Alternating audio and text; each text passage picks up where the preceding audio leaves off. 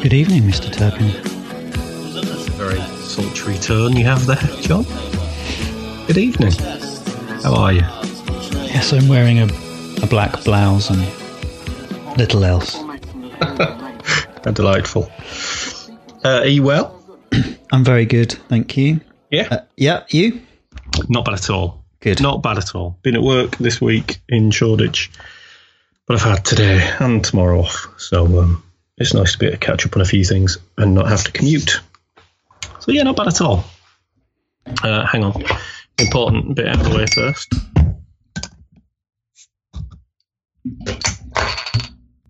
You know when you bleed a radiator? And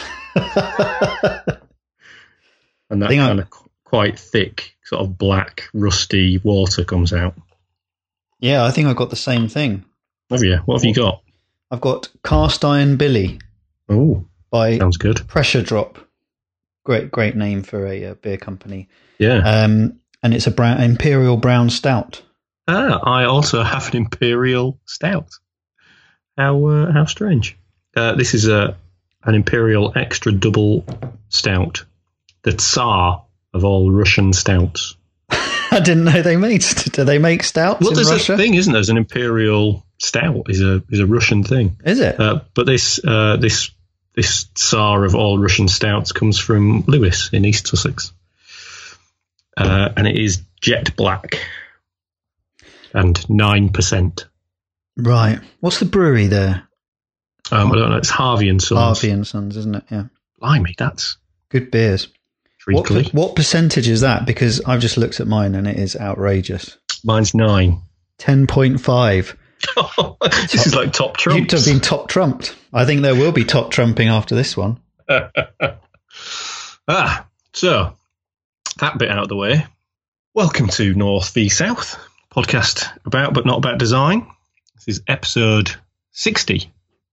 Turpin, and that little marsupial-like noise at the other end of Skype there was John Ellerman. Yeah. Episode 60. Yeah, we haven't done anything for 60, have we? Or tried. I haven't thought. I didn't even think about it being 60. No, it didn't occur to me either. Yeah. Trying to squeeze some. We'll have to post-rationalise that like all good designers. What's that in wedding anniversaries? Ruby. Is that Ruby? No, it's not Ruby. Is it Diamond? I don't know, dear. Blimey, that beer's strong. Right, how's your week been? It's been okay, thanks. Yeah, I'm trying to think what I've been up to.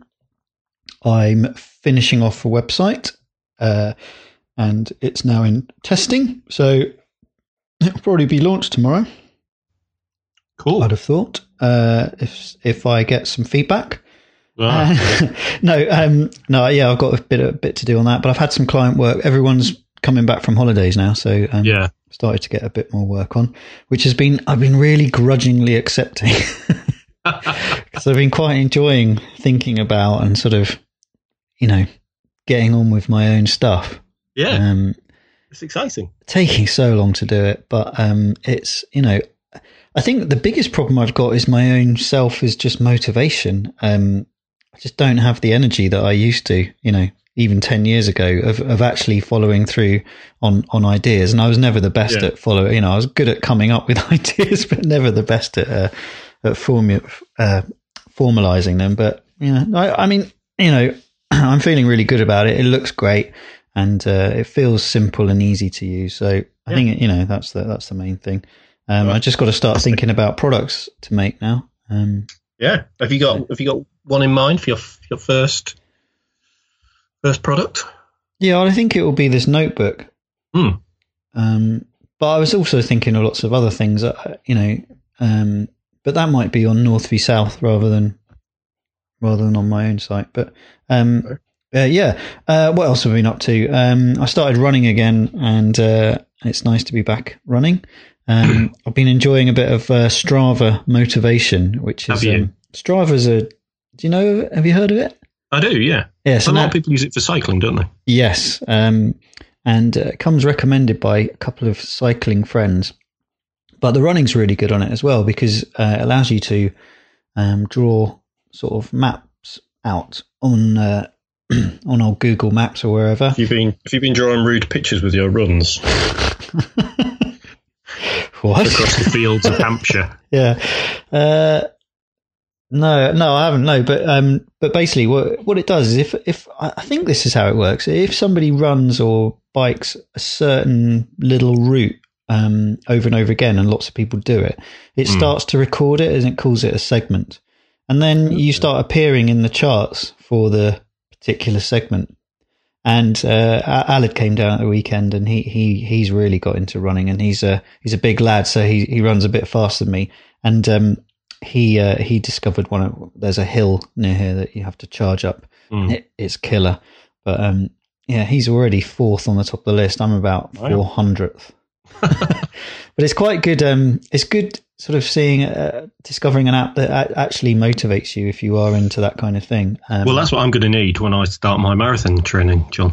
Yeah, well, I've tried a lot of the others, and Strava seems to be definitely the most sort of pointed towards professional, or at least motivational. More than just saying beeping occasionally and saying get up. It actually gives you something to aim towards. Yeah. So yeah, how is it? When are you running this marathon? Is it this year? No, it's the London Marathon. Yeah, next year. So it's mid-April, I think. Right. If I get in, I mean, they don't tell you until November if you've. There's no point for the ballot. There's no point starting until November then. Well, I have to because otherwise I haven't got time to train. Yes. So I need to start my training knowing if I'm going to get in or not. So I think by November I need to be able to do somewhere between 5 and 10k. Yeah, that's only 2 months, isn't it? Yeah, you need to get a wriggle on. I do, don't I? Yeah. Okay. Right, I'll go out for a quick jog after this. after this bottle of Imperial Brown Stout. I'm not going to be able to speak after this. I definitely noticed editing last week's show a very much a slur to my speech. Yeah, I didn't notice at the time, but I'd had a beer as well. So, but I think you were you on your 3rd by the time we finished the show? It might have been. Yeah. Good work. Well, someone bought me a box of very dangerous beer. Well, there you go. You don't have to drink them all at once. So is that your week? Work and running. That's not bad. Yeah. I'm trying to think what else there is. Is there anything else? No, I'll mark this bit. What else have you been up to? Well, since we spoke last time, we had a wedding on the Thames, on an island in the Thames at Ravens 8 near Thames Ditton, which was nice. It's quite unusual to have to load up all the flower arrangements and everything onto a boat.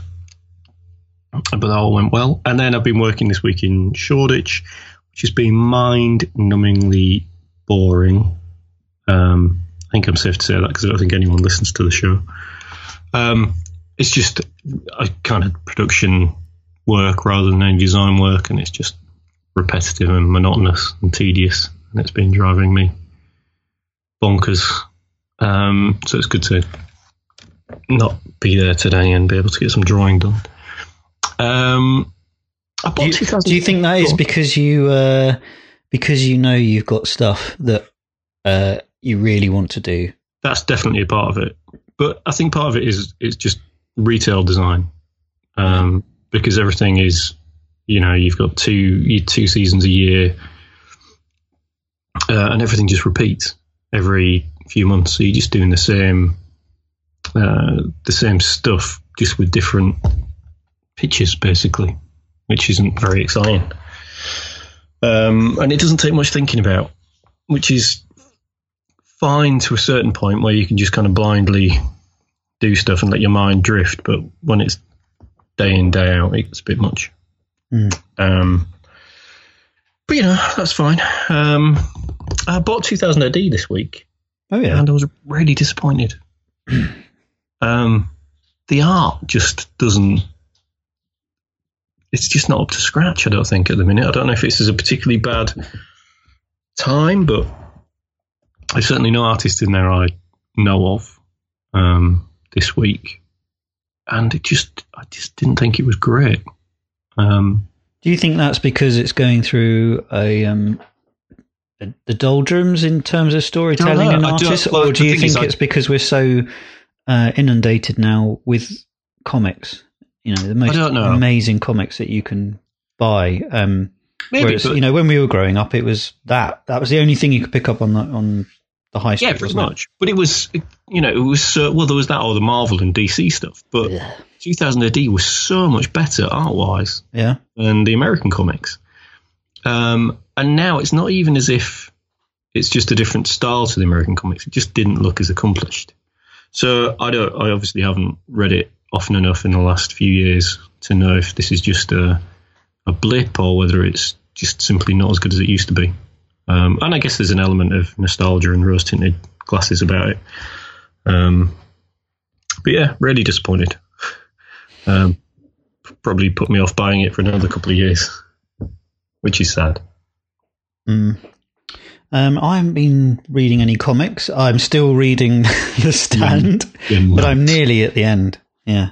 Did you ever finish the Neil Stephenson? No, which is why I'm kind of determined. But I said it last week. Stephen King writing. Oh God, it's painful. Really painful. But I've been trying to play games. I know it sounds like I'm making a big excuse there. I've been trying to waste my time playing computer games, but I was very kindly given an Xbox One.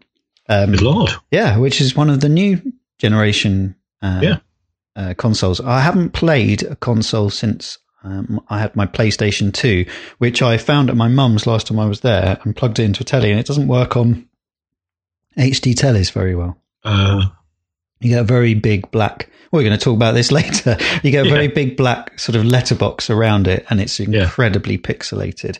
What have you been playing then? Sonic the Hedgehog. Really? So... Yeah, which is really weird, isn't it? It's an incredibly powerful machine that's trying to emulate a 1980s 16-bit machine and kind of does it. It just doesn't have that excitement of playing it. But I've been playing it with my daughter, and it's very funny. But yeah, there's this sort of whole strata of the gaming community that I kind of missed out on, which is the kind of indie sort of, I don't know what they call it on Xbox Live they used to call it, but basically they're like little mini games or indie games, and they're only sort of anything from $5 up to 15, 16 quid, but they're fully featured games.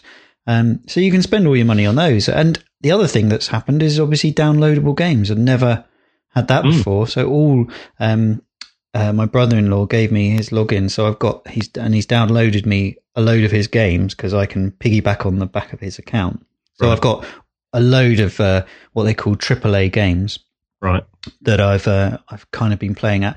The one big thing I have to take away from the games is the graphics are amazing, but the gameplay as it is still exactly the same as it was 10 years ago on the PlayStation 2, PlayStation 1. It really hasn't moved on much, I don't think. It's just, the typical shooter game is you go in there, you get taught how to play the game. There's lots of, comm links with, sort of Americanisms and all sorts of things like that. And then you just go and blast the hell out of whatever. It really hasn't moved on in terms of any of the games I played yet of the narrative. Yeah, I'm not a big gamer. I haven't switched on my PlayStation 4 for 2 years, I don't think. I think the games that are innovative are kind of few and far between. There's one called Last of Us, which was supposed to be quite incredible. I want to play that, but it's only on the PlayStation, isn't it? Oh, is it? Yeah. I got raised eyebrows for asking if I could get that. Because I was given it by a gaming nut. But I am enjoying FIFA. I'm playing. Oh, really? Yeah. I'd never got into football games. Yeah. Not sort of FIFA or what's the other one? The big one. I can't even remember. Pro Evo, is it? Yeah, Pro Evo. I used to love that on the PlayStation 1. But no, I'm quite enjoying career mode. You can actually just play as a single player. You can make it look exactly like you. Give him a name, and then it just plays like sort of a player manager. So I'm playing for Exeter City. Nice. So I've played a couple of games of that. But anyway, yeah, it's really interesting having. Have you made your being a real? Have you made him your height? Yeah, he's tiny.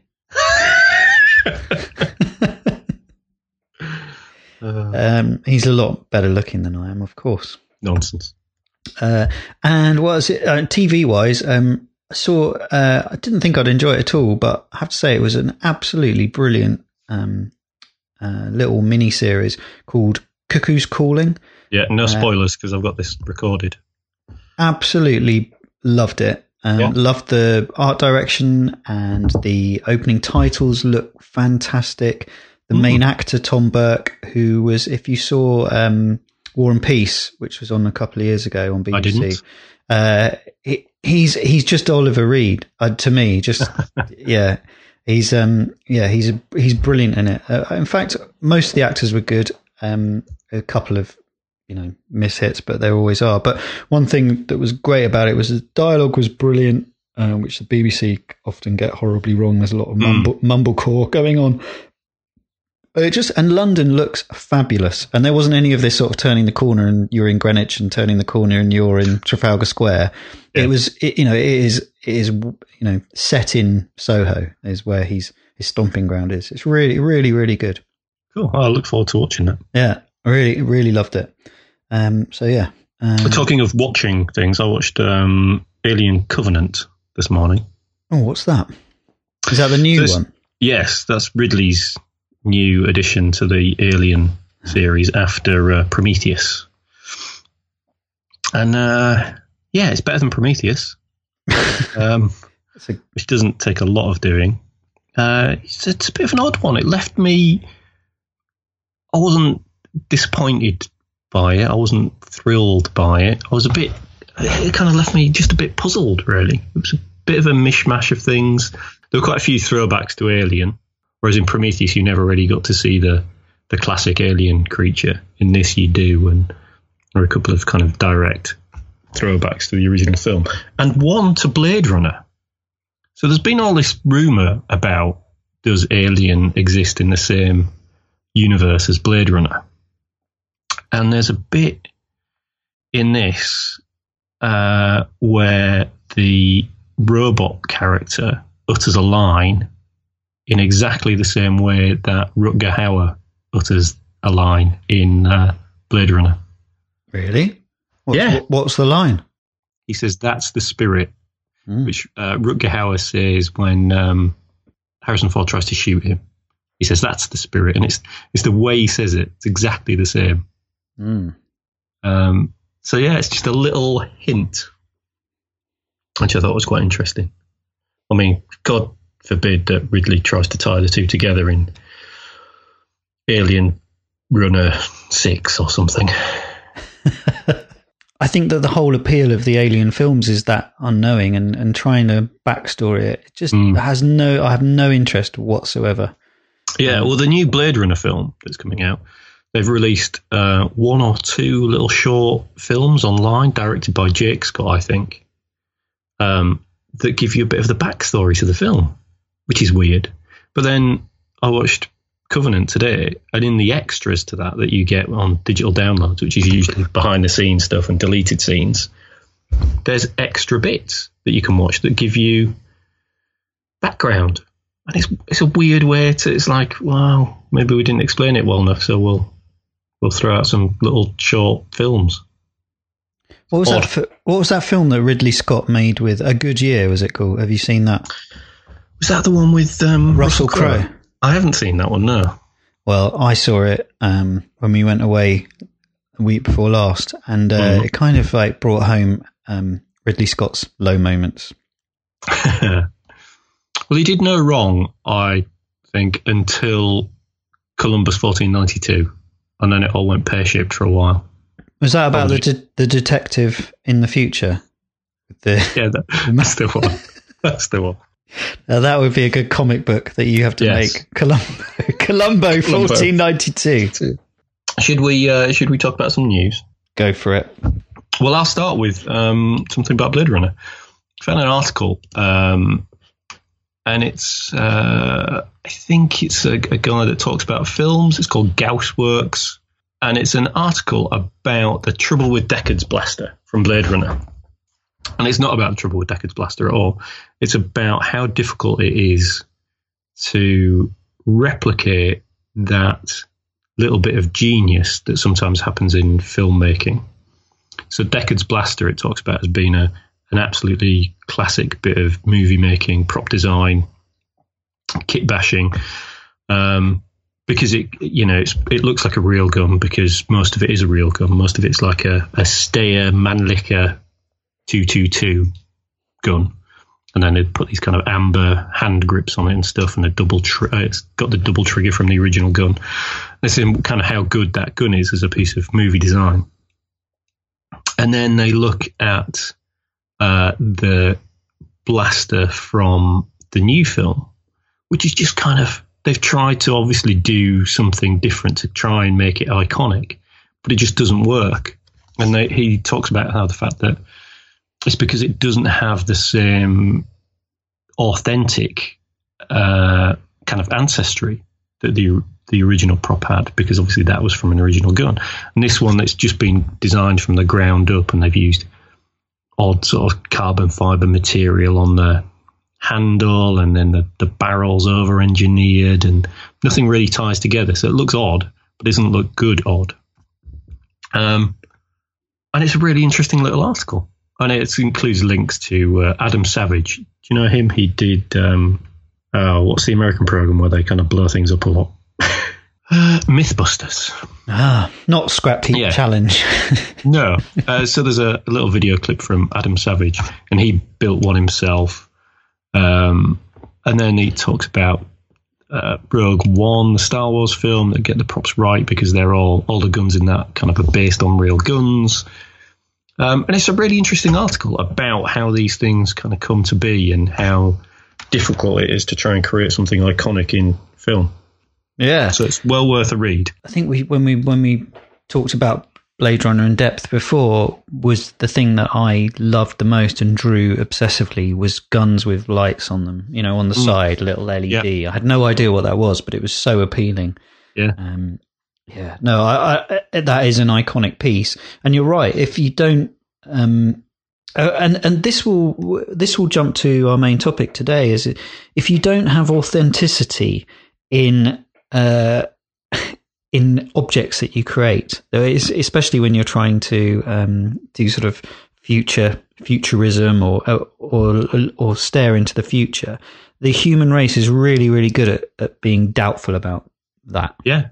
I know that sounds like a really convoluted way of saying it, but I think if once the human race is used to something being in circulation, they very quickly assume that it's always been there, and I think we'll come back to that. And I think that's why guns that are over designed just look so ridiculous.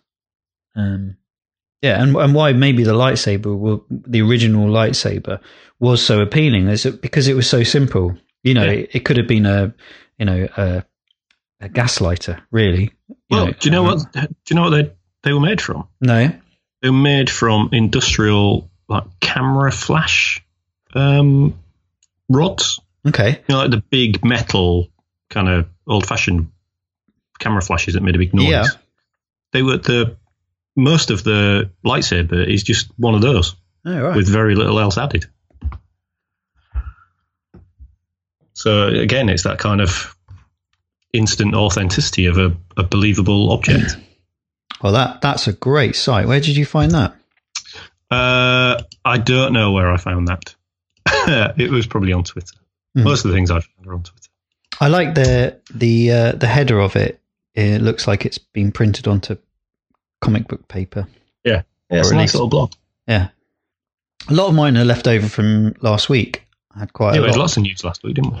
But my first one is going to be a Kickstarter. Yay! I correctly guessed the right one to click. The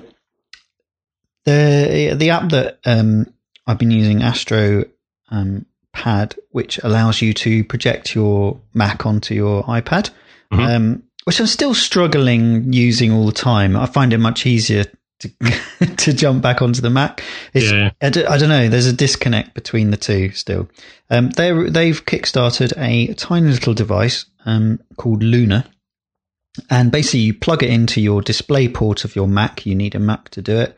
And you run software and it will mirror the Mac on the iPad. Ah, clever.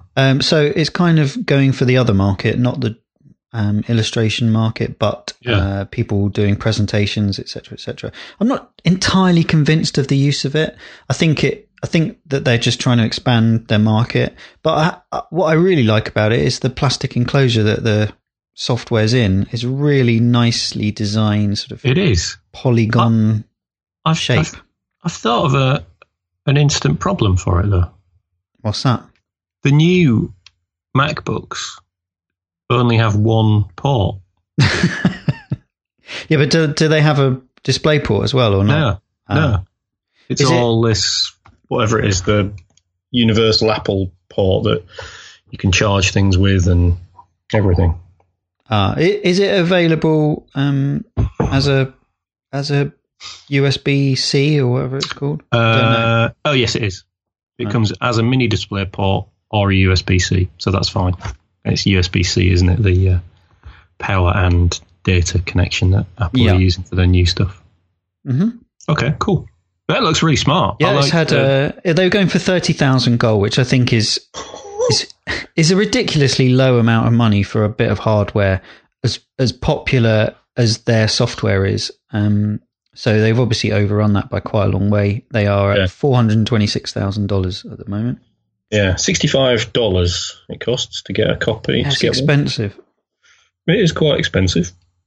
Not as expensive as a second monitor, though.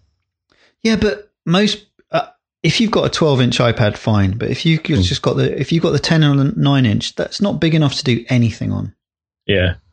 You know, if you sit that next to a 27-inch iMac, it's not really going to be very helpful. Yeah, the only thing you're going to use it for is running like a standalone app like Twitter or video app or music or something, isn't it? Yeah, or you could have I guess you could have the iPad in an enclosure like a booth, and underneath it a laptop running it wirelessly, which would be pretty cool. I guess what they're talking about is that they're trying to make the interface with the Mac wireless, as in the OS. But there'll clearly be limitations as to what you can do.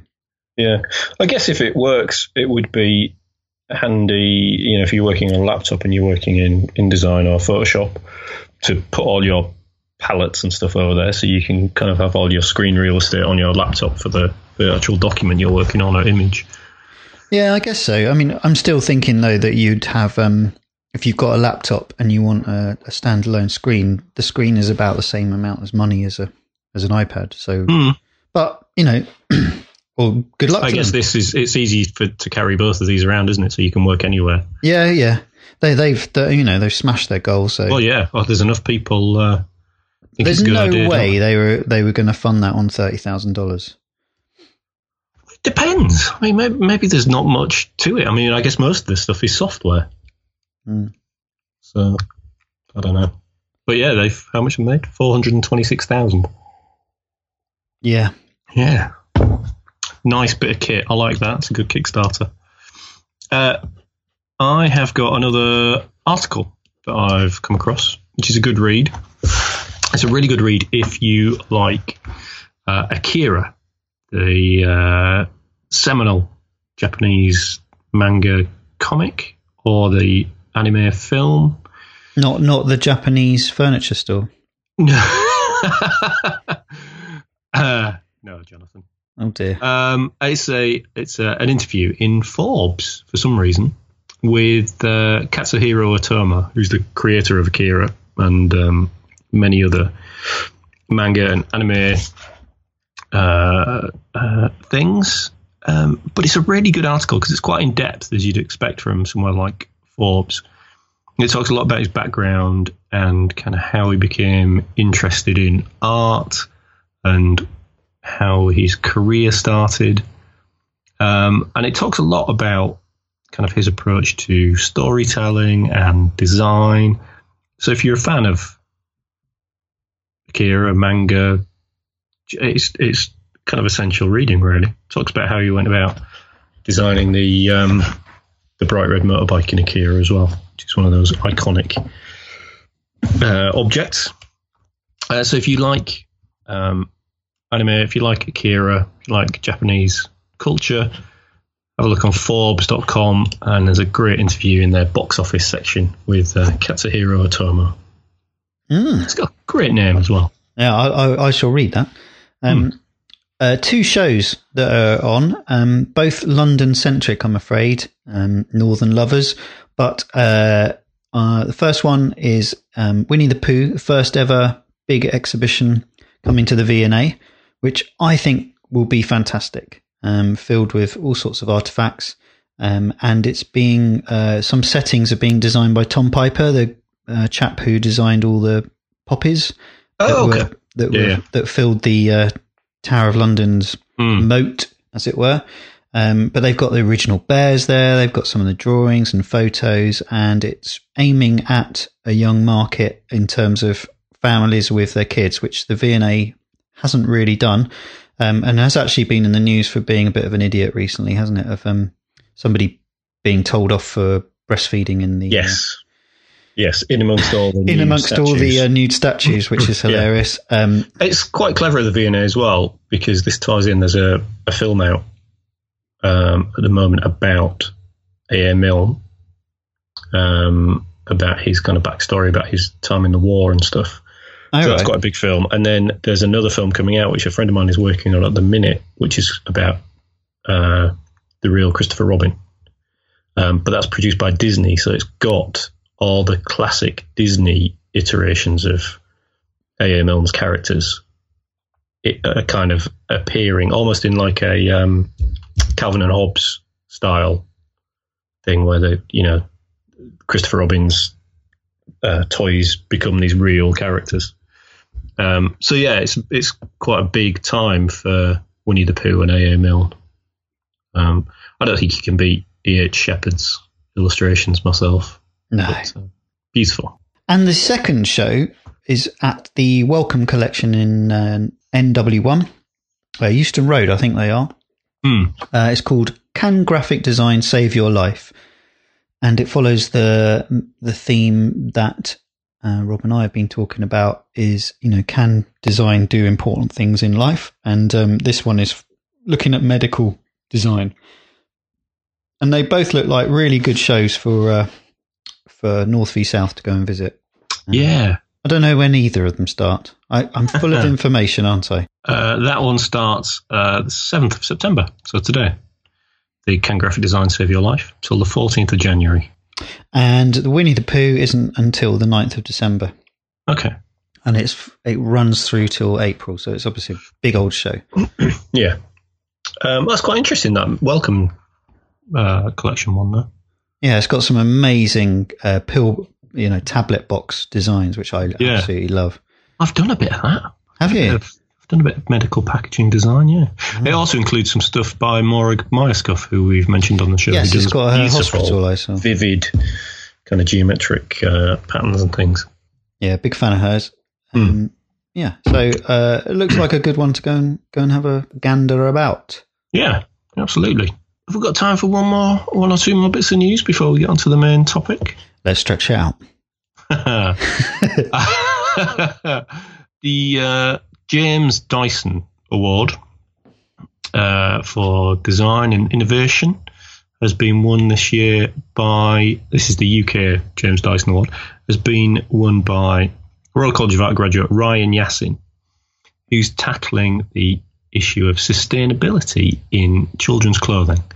And I think this is one of those design awards that nothing tangible will come of this, but it's really clever and looks great.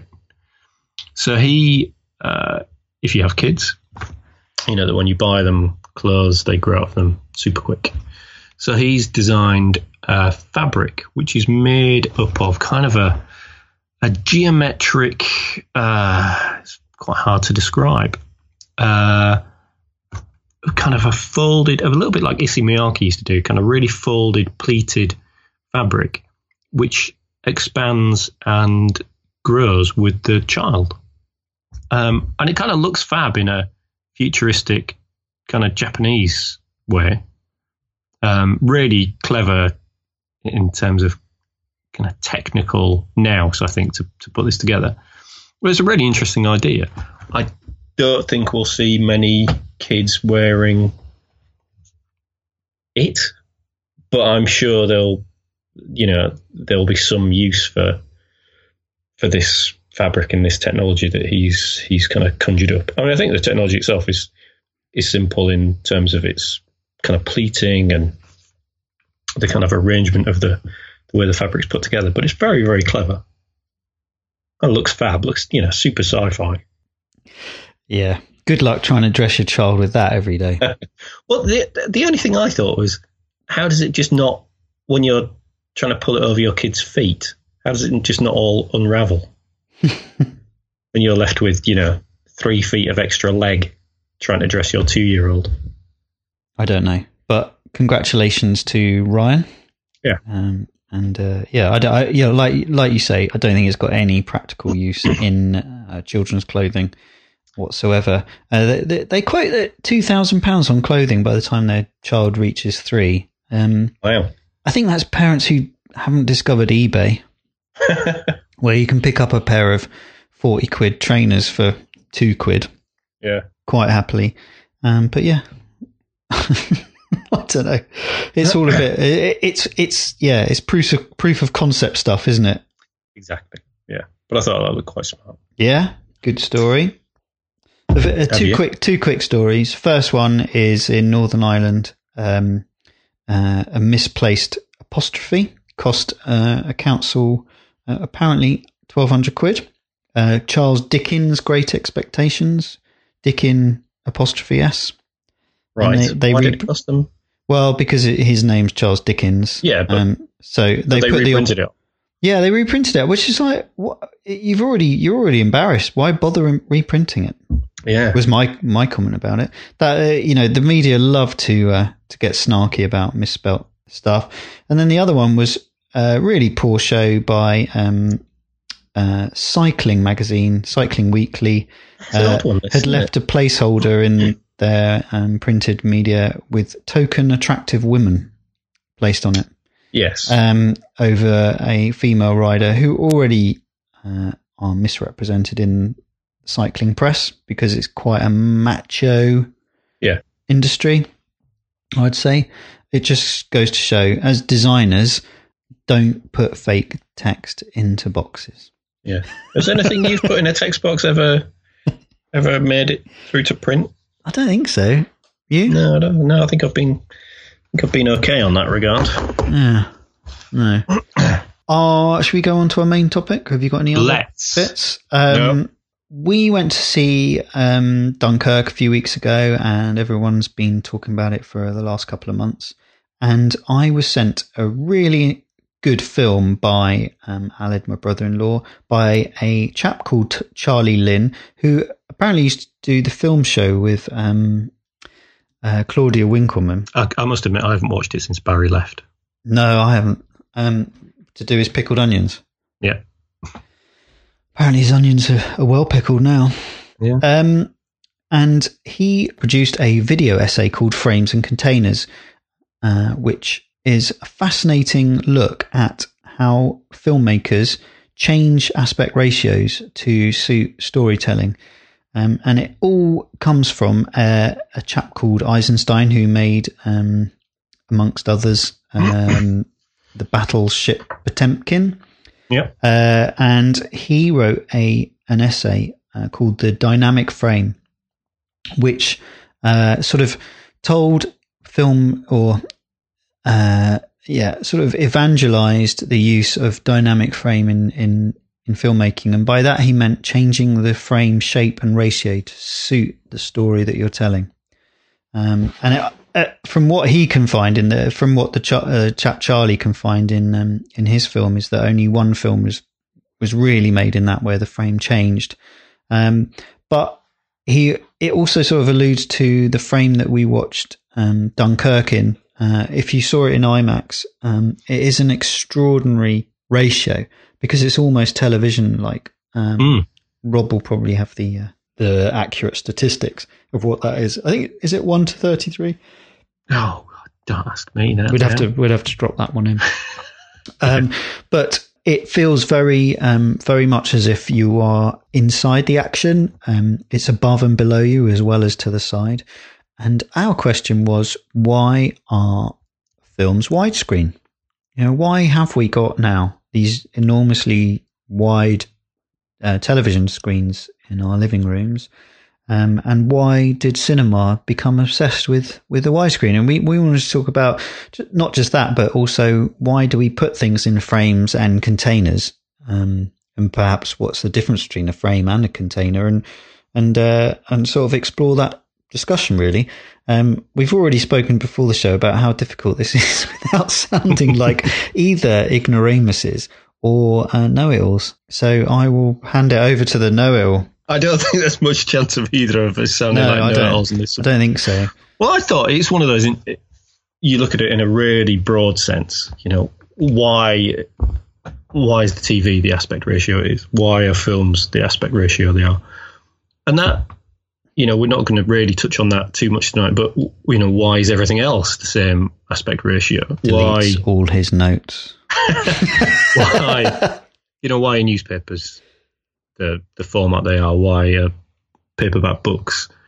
And I think a lot of it probably comes from the initial technology, and certainly that's where film got its original aspect ratio from. Was the technology, which I think you've got a bit more information on. Who was it created the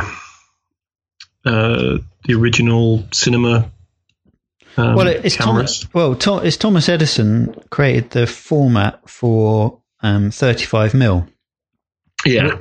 Which I was really surprised to find that, because I'd have thought it was still cameras that drove the technology, but it seems that they developed very much hand in hand, and actually it was film technology that drove 35mm.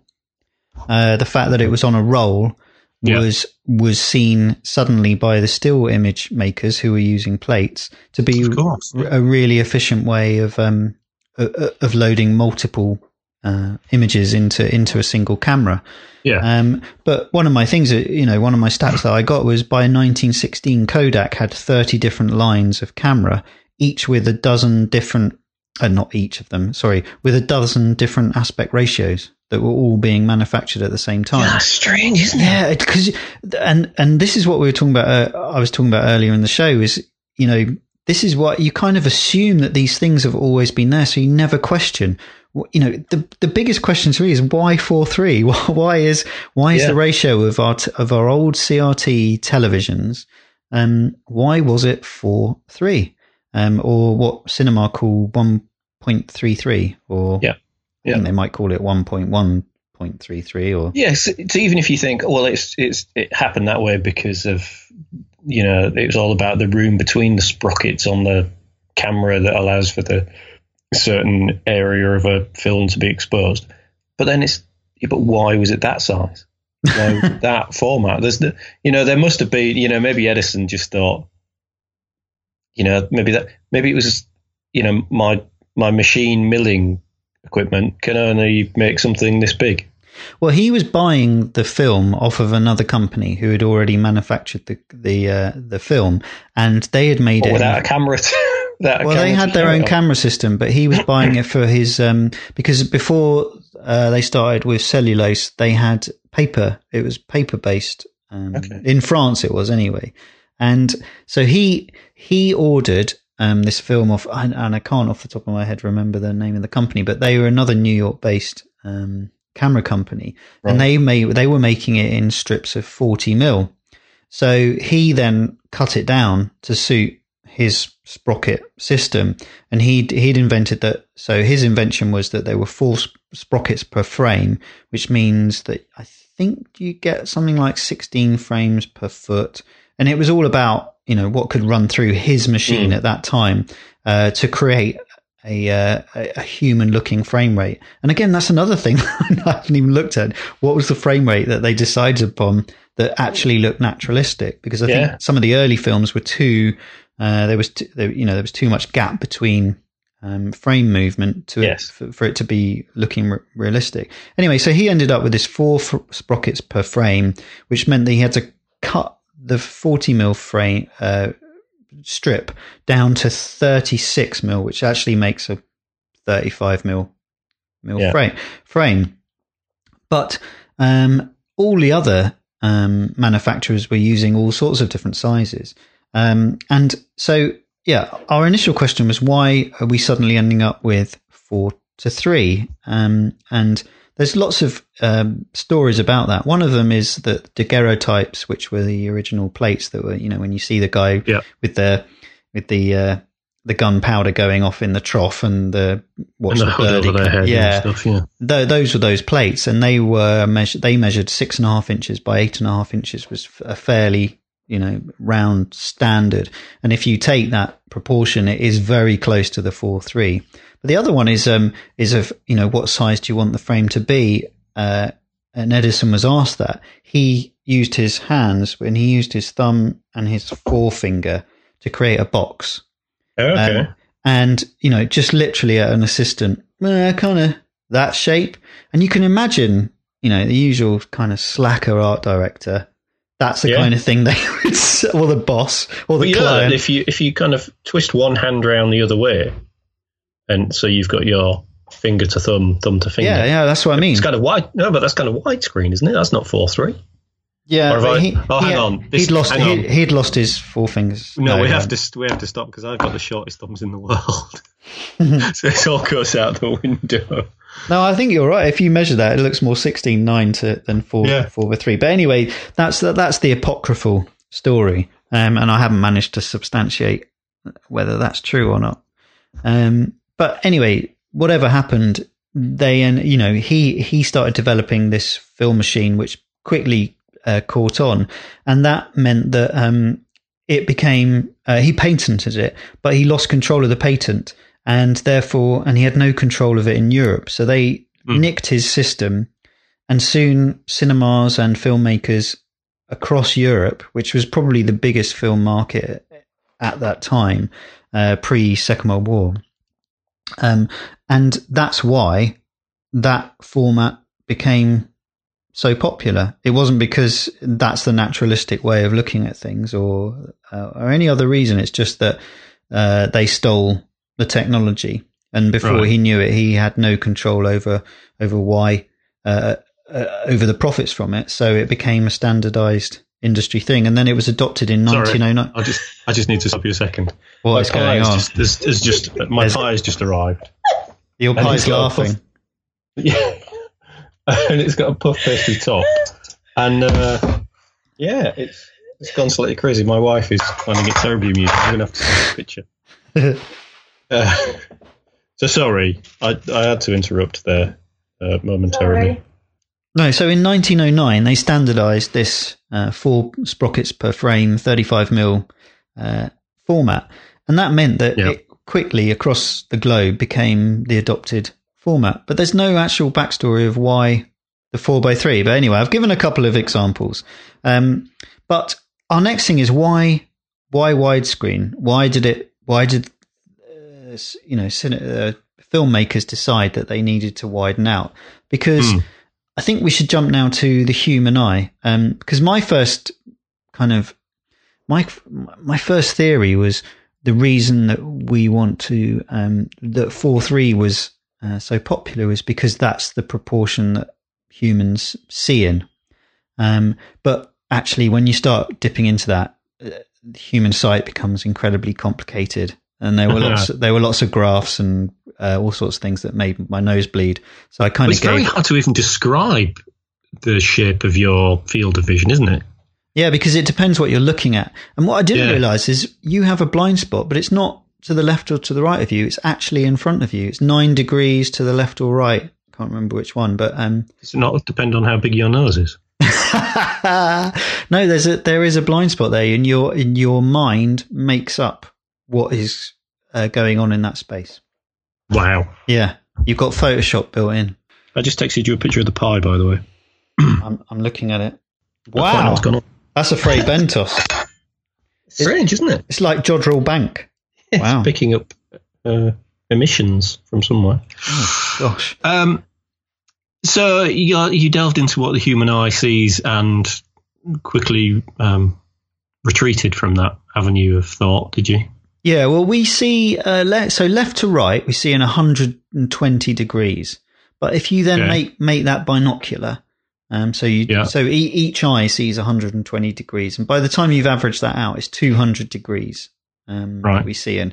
And up, down is about the same, 120, 140 degrees, again, depending on the size of your beard or your bouffant. Yeah. So it kind of comes to 1 to 4, which is, it's getting there for 4 to 3, for that sight of what we see. Because actually, although we think we see in a huge long slit, very much like a CinemaScope widescreen, we don't. We do see above us and below us, and which is why I kind of convinced myself that watching the IMAX proportions of film was so compelling, because it felt like you were so involved in what was going on. Yeah, I must admit, we talked about this when we talked about Dunkirk, but I missed out already on the IMAX experience because I was just sat way too close. So it was a headache and neck ache, the overriding senses for me. So getting back to the widescreen element, again, I think this might be apocryphal, because I'm not sure if this is the definitive answer as to why film developed widescreen. But I think the kind of most often uttered story is that it was introduced to differentiate itself from TV, which was seen as a threat in the 50s. Yeah, that's exactly what exactly what I'd seen. But if that's true, why were they trying to develop widescreen cinema in the 20s? Yeah, I don't know. No, neither do I. But I've got a slight. I've got an explanation. Okay. The word is tanks. Yeah, like most inventions, when technology really gets pushed out from pressure, it's normally military based. And there was this chap called Professor Henri Chrétien, and he worked. He was an optical scientist. I don't know what you call them. Anyway, he made lenses. And he was commissioned by the French government in the First World War to come up with a periscope that could show a widescreen area when it looked out of a tank, so that they could see targets, etc., and have a good lookout. And so he invented this this thing that he called hypergona, which in one article I said sounds like a swollen sex organ, but it clearly isn't. But it's anamorphic, which you might have heard when you look at I don't know, if you open up After Effects or whatever. And what it was it made a lens that isn't circular. It's kind of oval shaped, and so when you look through it, it stretches the image. So in the tanks, it just stretched it naturally in real life. So when you looked at it, it would have just been an elongated image. But he spent the next 20 years perfecting this for filmmaking, because he obviously saw that there was profit to be had. And it's only in the 40s and 50s, I think, when Hollywood, or maybe the 30s, when they were looking for that differentiating kind of, because I think America went to TV quite early, didn't they? They weren't. Yeah. So they were looking for that thing to boost cinema goers. And they discovered that he had this system that was ready to go. And what it was basically just a lens that you fitted onto the film camera and a lens that you fitted onto the projector. And one stretched the image and the other one put it back into the proportions that it was meant to be. And I just I love the word hypergona. I just think that's super cool, isn't it? But two is, I really think that's a really compelling reason why, how the technology from, periscope was adapted to the cinema. Because one thing that I haven't said is why they suddenly needed to go to this, and that when silent films around. They just used the standard 35mm width. Mm-hmm. But when they suddenly had sound, they had to run the stereo soundtrack down the left-hand side of the film. So that meant that the film became the area to put the film on the actual film was much smaller. Yeah. So therefore, they either lost quality, or they could then, they were trying to work out ways of either did they make the film bigger, which was much more expensive, and then they'd have to replace all the equipment, or could they retrofit all of the existing equipment with this new hypergonal lens, which is what they did, to stretch, or to basically first squeeze the image, and then when they played it back through a cinema, it then stretched it back out wide, which is super cool, isn't it? It is. So, it's the reason that widescreen came about was a technological one of trying to fill as much film as possible. Yeah, they tried other things, hadn't they? I can't remember which. Well, Cinerama was the first one. So was that the one that ran the film sideways? Or was that Vistarama? No, that's IMAX actually does that. Yeah, IMAX does that as well. Yeah. Yeah, but there was an old widescreen. Yeah, is that Vistarama? But I think the first one was Cinerama, which actually used 3 cameras that kind of blended the image. But you'd written down one that was even more amazing than that. Had I? Yeah, it was the film was Napoleon. Oh well, yes, but that was the first film that used a 4:1? Yeah, which is insane. But it only used it for the final few kind of sections of the film. Right. The rest of it was standard. Oh, right. Yeah.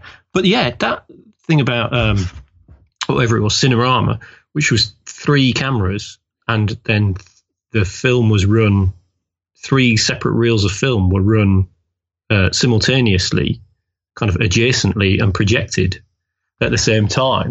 Just seems like the craziest way to try and run film. And apparently you could see the joins.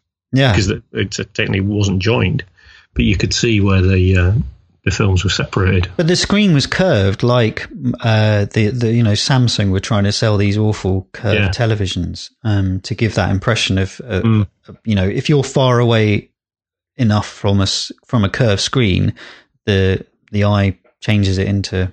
Yeah, but you have to be at that sweet spot, don't you? Yeah, so most people in the UK don't have lounges that large, do they? Well, no, but what if there's 2 people sat at opposite ends of a sofa? Mm. The sweet spot's going to be in the middle where your cat sat. Sweet cat. Yeah. It is absolutely. I could go on bang on for ages about this, but it's. But there's loads to think about. We haven't talked about kind of golden ratio or anything like that, and the fact that none of that really seems to have had an impact in film like it did in art. No. So getting back to the original article, which is called Frames and Containers on Vimeo, he talks about the frame inside. So the container is the 35mm that we've just banged on for the last half an hour. But the frame inside that can change. So yeah, this was, I think, the best part of this film. Yeah, so he talks about that some films are made where they actually just letterbox it, so you get black up and bottom, and even extending left and right. Yeah.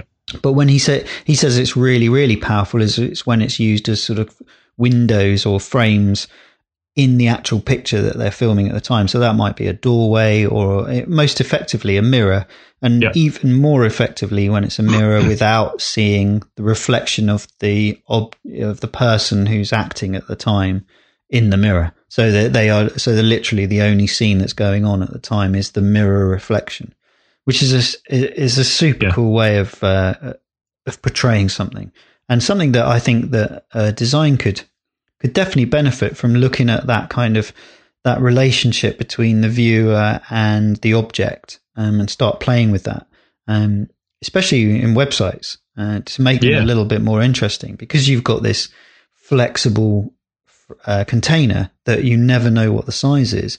You as a designer have that kind of power over what the relationship between the information that you're showing at the time and the actual container as it sits. And I know that's probably way highfalutin, too highfalutin for especially me.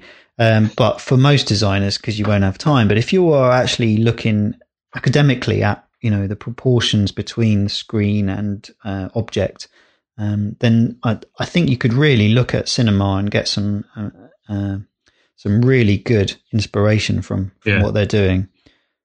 Because the cinema definitely has that edge, doesn't it, in terms of artistic endeavour over design? Would you say? Yeah, I would, absolutely.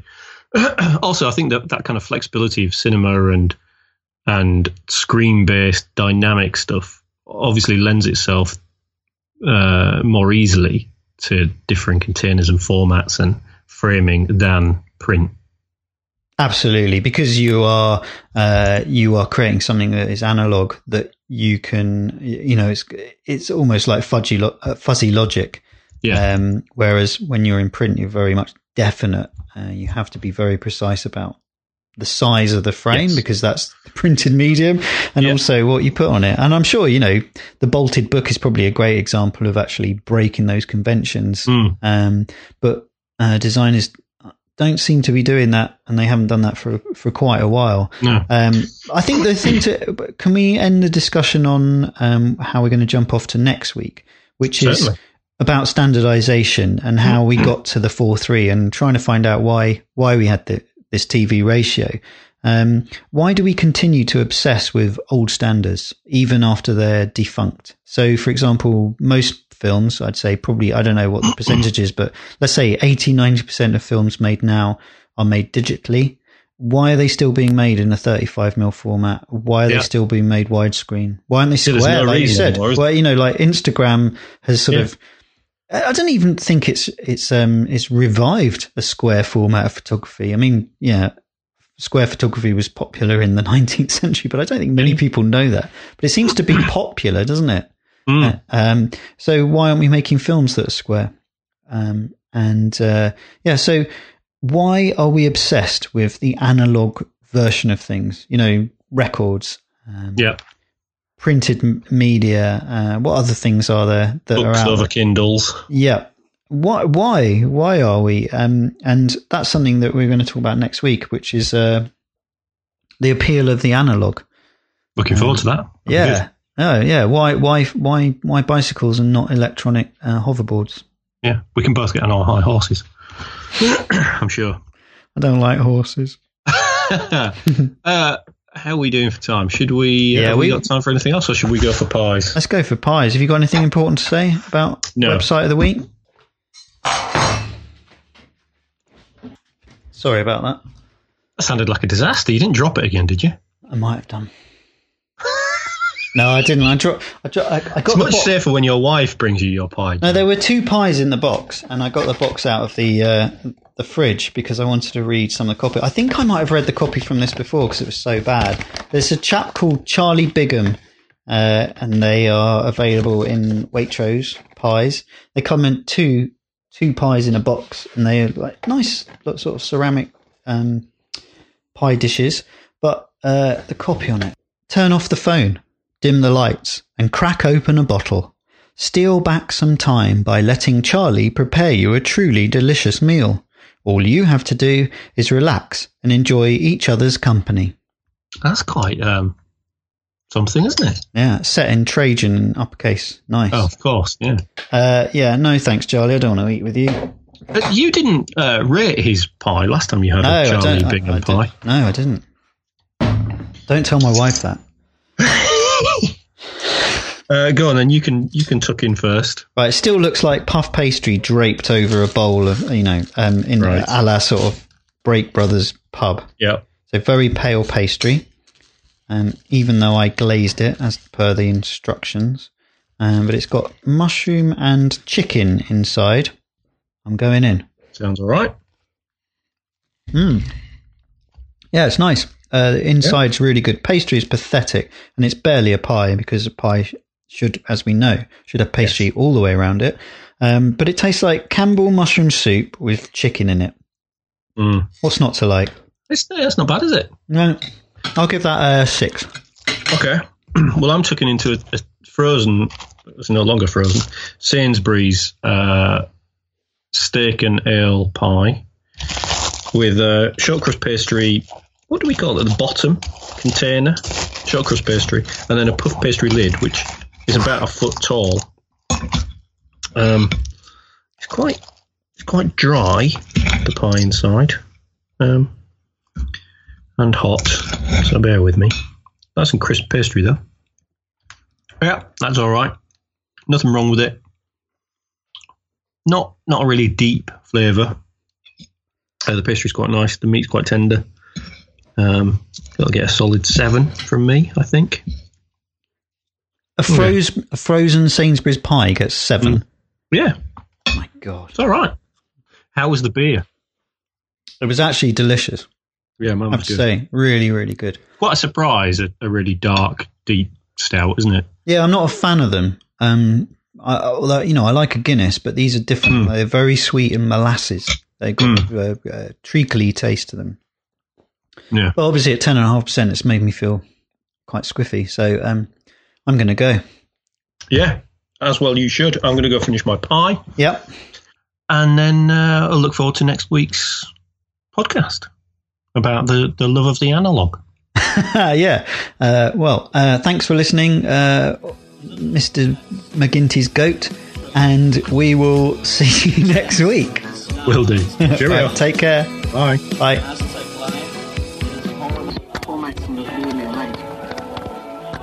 Sequence stars were no good for making Carpenter late.